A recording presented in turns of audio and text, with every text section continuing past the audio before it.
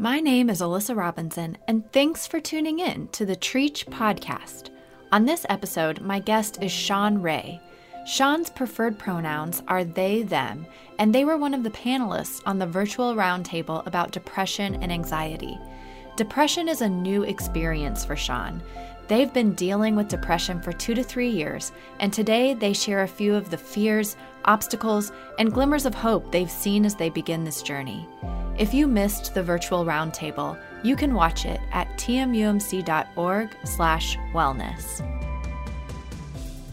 In our roundtable, you mentioned that depression is a new journey for you, but you also said that looking back on your experience coming out and everything, that you kind of saw it coming and that plays a little bit of a role. And I wanted to get a deeper understanding from you on what you meant by that, because we didn't really go into it in the roundtable. But how do you think that you figuring out your identity as a child really led into depression and anxiety? Well, it took forever to figure out. I honestly, I'm still trying to figure out who I am as a person. But like not knowing and having to keep like a secret for so long, it really like weighs like down on you like hard. Especially when you come from a small town that's like very, very conservative. Now, my family is not conservative, but they, always like make jokes growing up, like not gay bashing jokes, but just like gay jokes. You're like, ooh, maybe like I shouldn't say anything. But so I think just being in the closet for so long, definitely like having to hide who I was, just makes you sad because you don't want people to not know you for who you are. You want, Do you think that Does that make sense? Yeah. Do you think that it kind of configured your personality in a way, and how you cope with things and how you handle things, having gone through that? Probably. I think because most of the time when I handle things, if I just don't like it, I just walk away. So that definitely could be me from that. I just remove myself from the situation. So that being one of your coping skills, obviously that's something you can't do with depression, right? You can't just walk away and pretend it's not there. Yeah. But did you try to do that? Oh, 100%. Tell me a little bit more. I think I still try to do that because I'm going through a time right now where I'm off my medication. But like, I think I would like, I try to ignore it, fake it till you make it. Just like when it was before I came out. Like if I just fake being straight, I'll be straight. But if I fake being happy, then I'm happy, right? But it definitely doesn't work. And how did you figure that out? Like what was your story? Because I know you've only been actually getting treatment for depression over the past 2 to 3 years. What led to that breaking point for you of like, I need help? It's not just going to go away and I can't fake it away. Yeah, I think it was first when my dog died. And that was like the first like triggering point. And then my grandfather died. And then I got dumped. So like all those 3 things happened kind of within like, I want to say it was like a 6-month span. And I think everything was just like weighing on top of me. And I was at such a high before all that happened, and then it kind of just brought me down real quick, and it was such like a big contrast, I guess you could say, in emotions, and I just didn't know how to deal with it, and I finally just broke one day at work, and I was like, I need help. At work? Yeah. What was that? What happened at work? I sat down at my computer, and I literally just like, my phone rang. And just tears just came out of my face. And I just... That one phone call was the straw that broke the camel's back. I didn't even answer it. Who called you and set you off like Karen this? From finance. No. Yeah, so I was just like... They sent me home.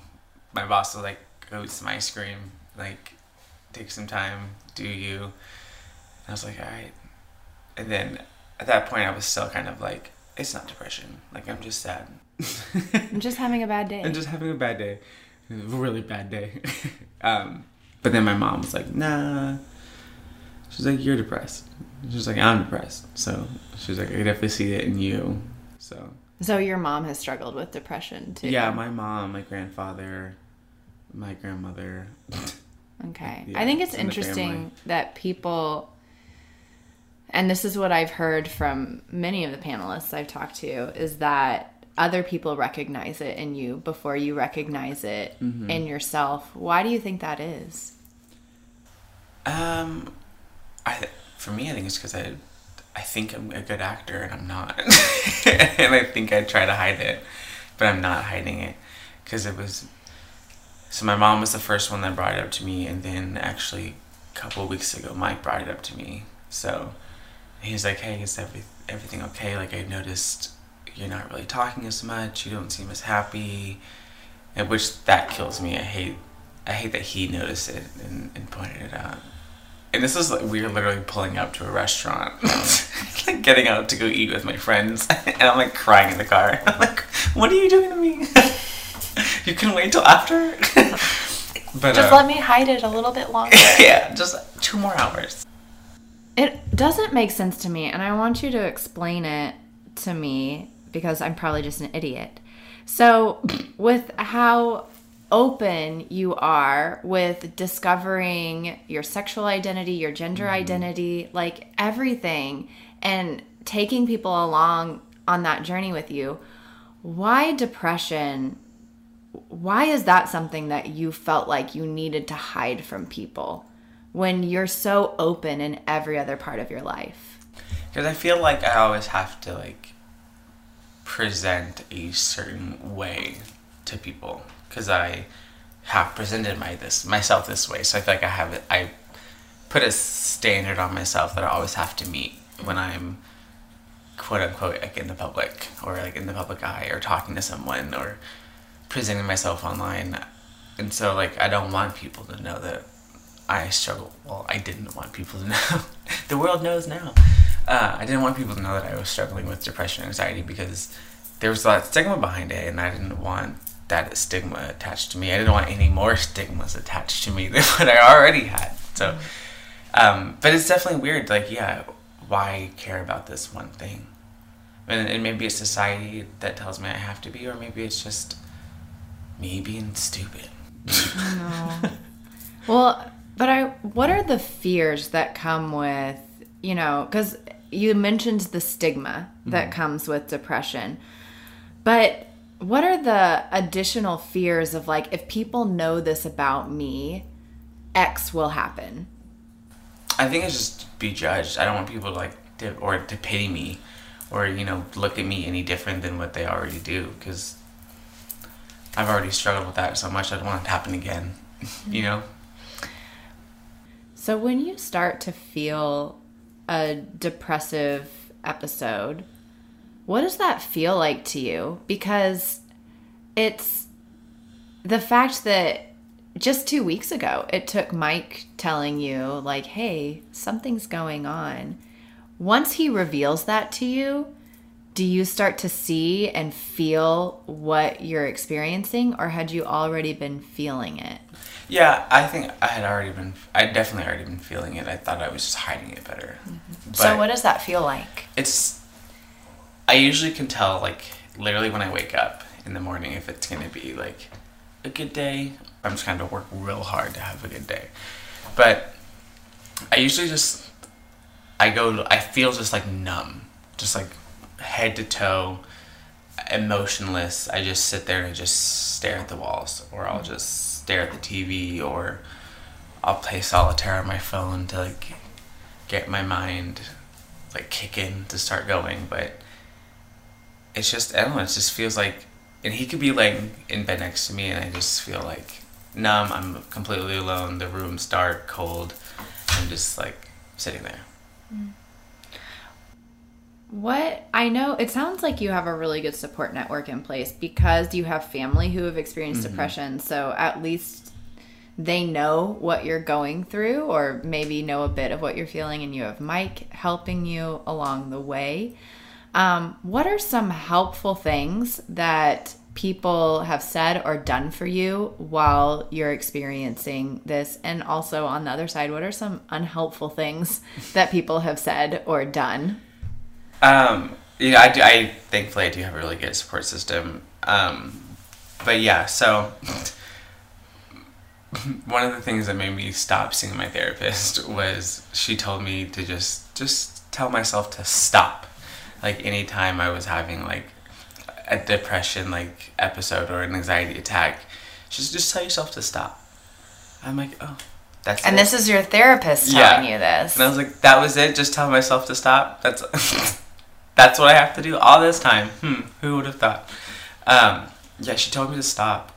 And then my boss at one point, she had told me to woosfava. She said, take a deep breath, you'll be fine. And then just said, woosfava, and then walked away from me.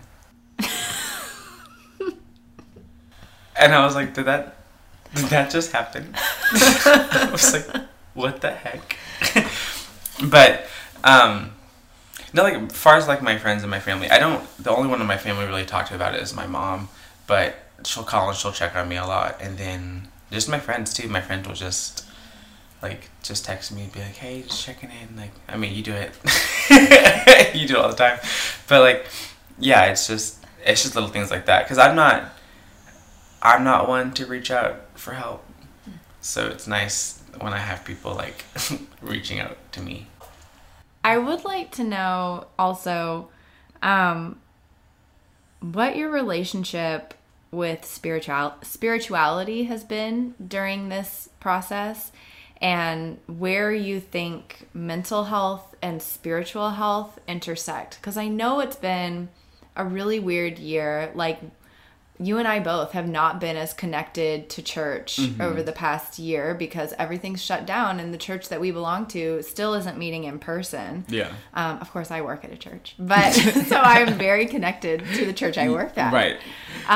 But where does spiritual health play with mental health for you?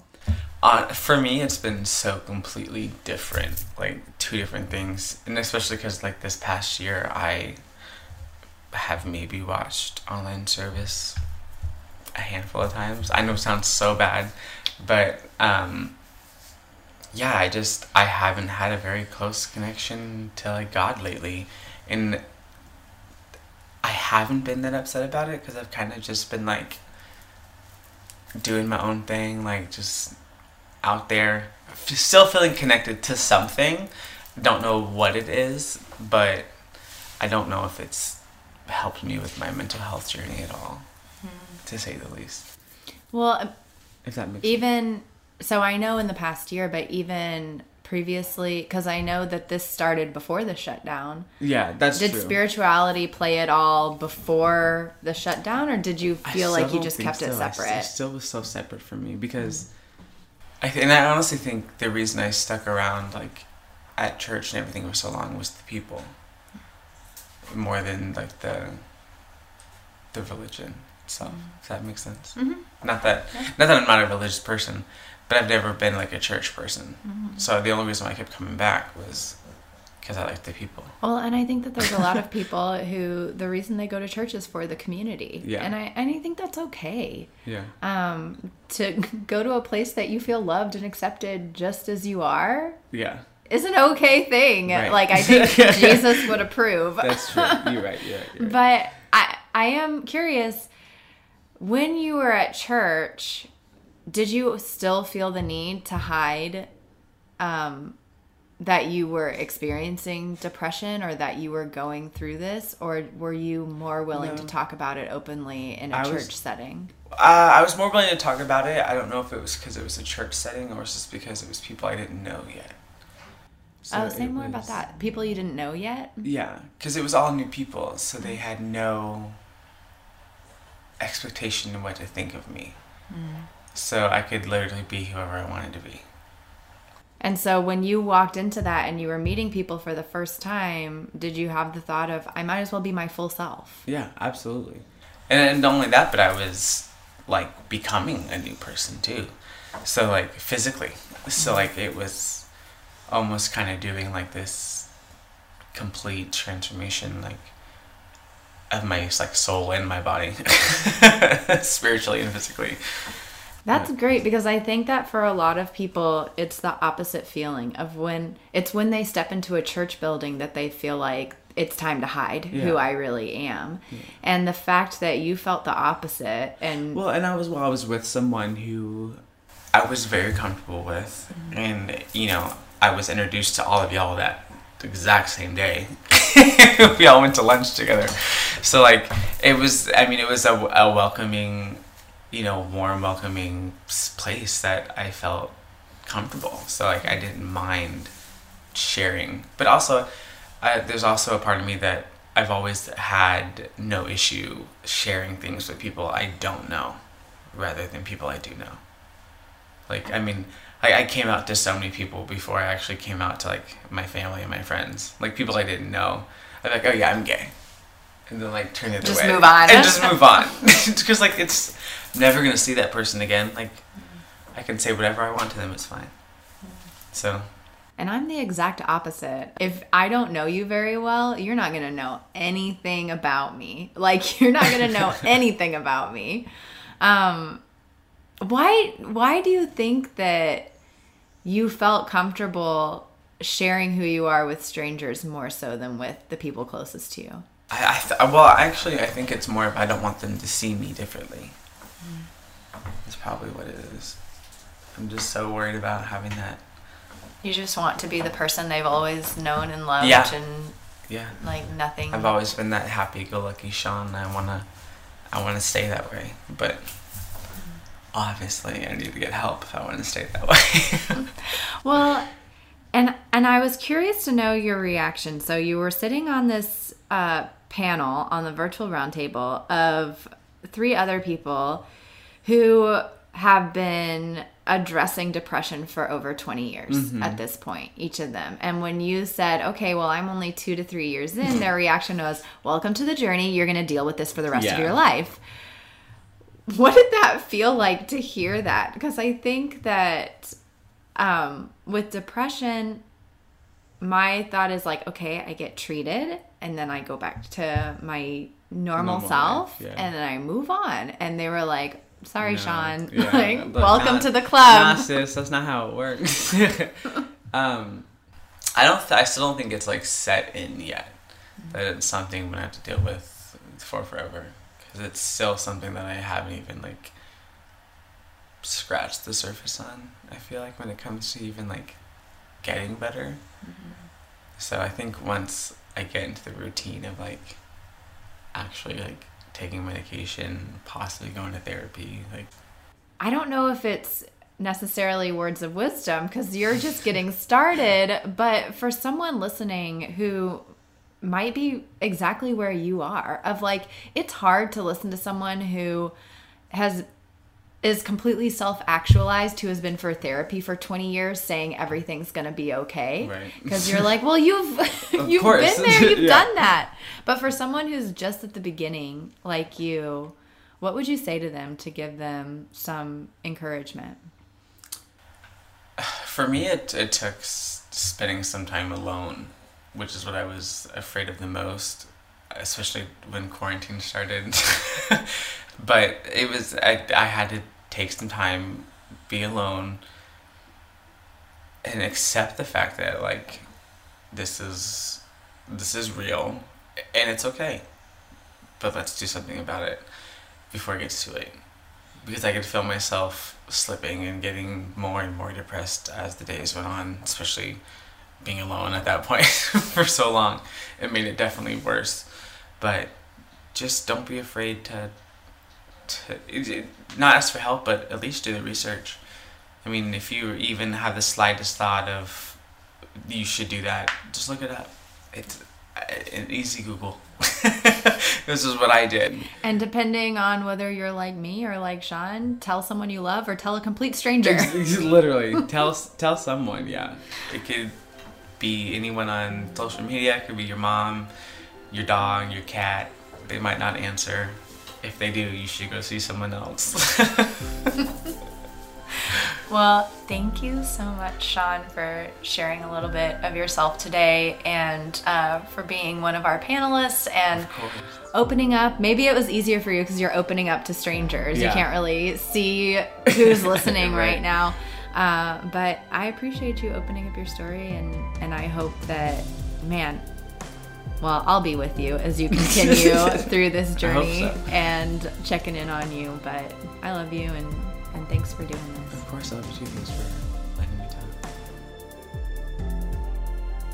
Thank you for listening to today's episode, and special thanks to Sean for joining me.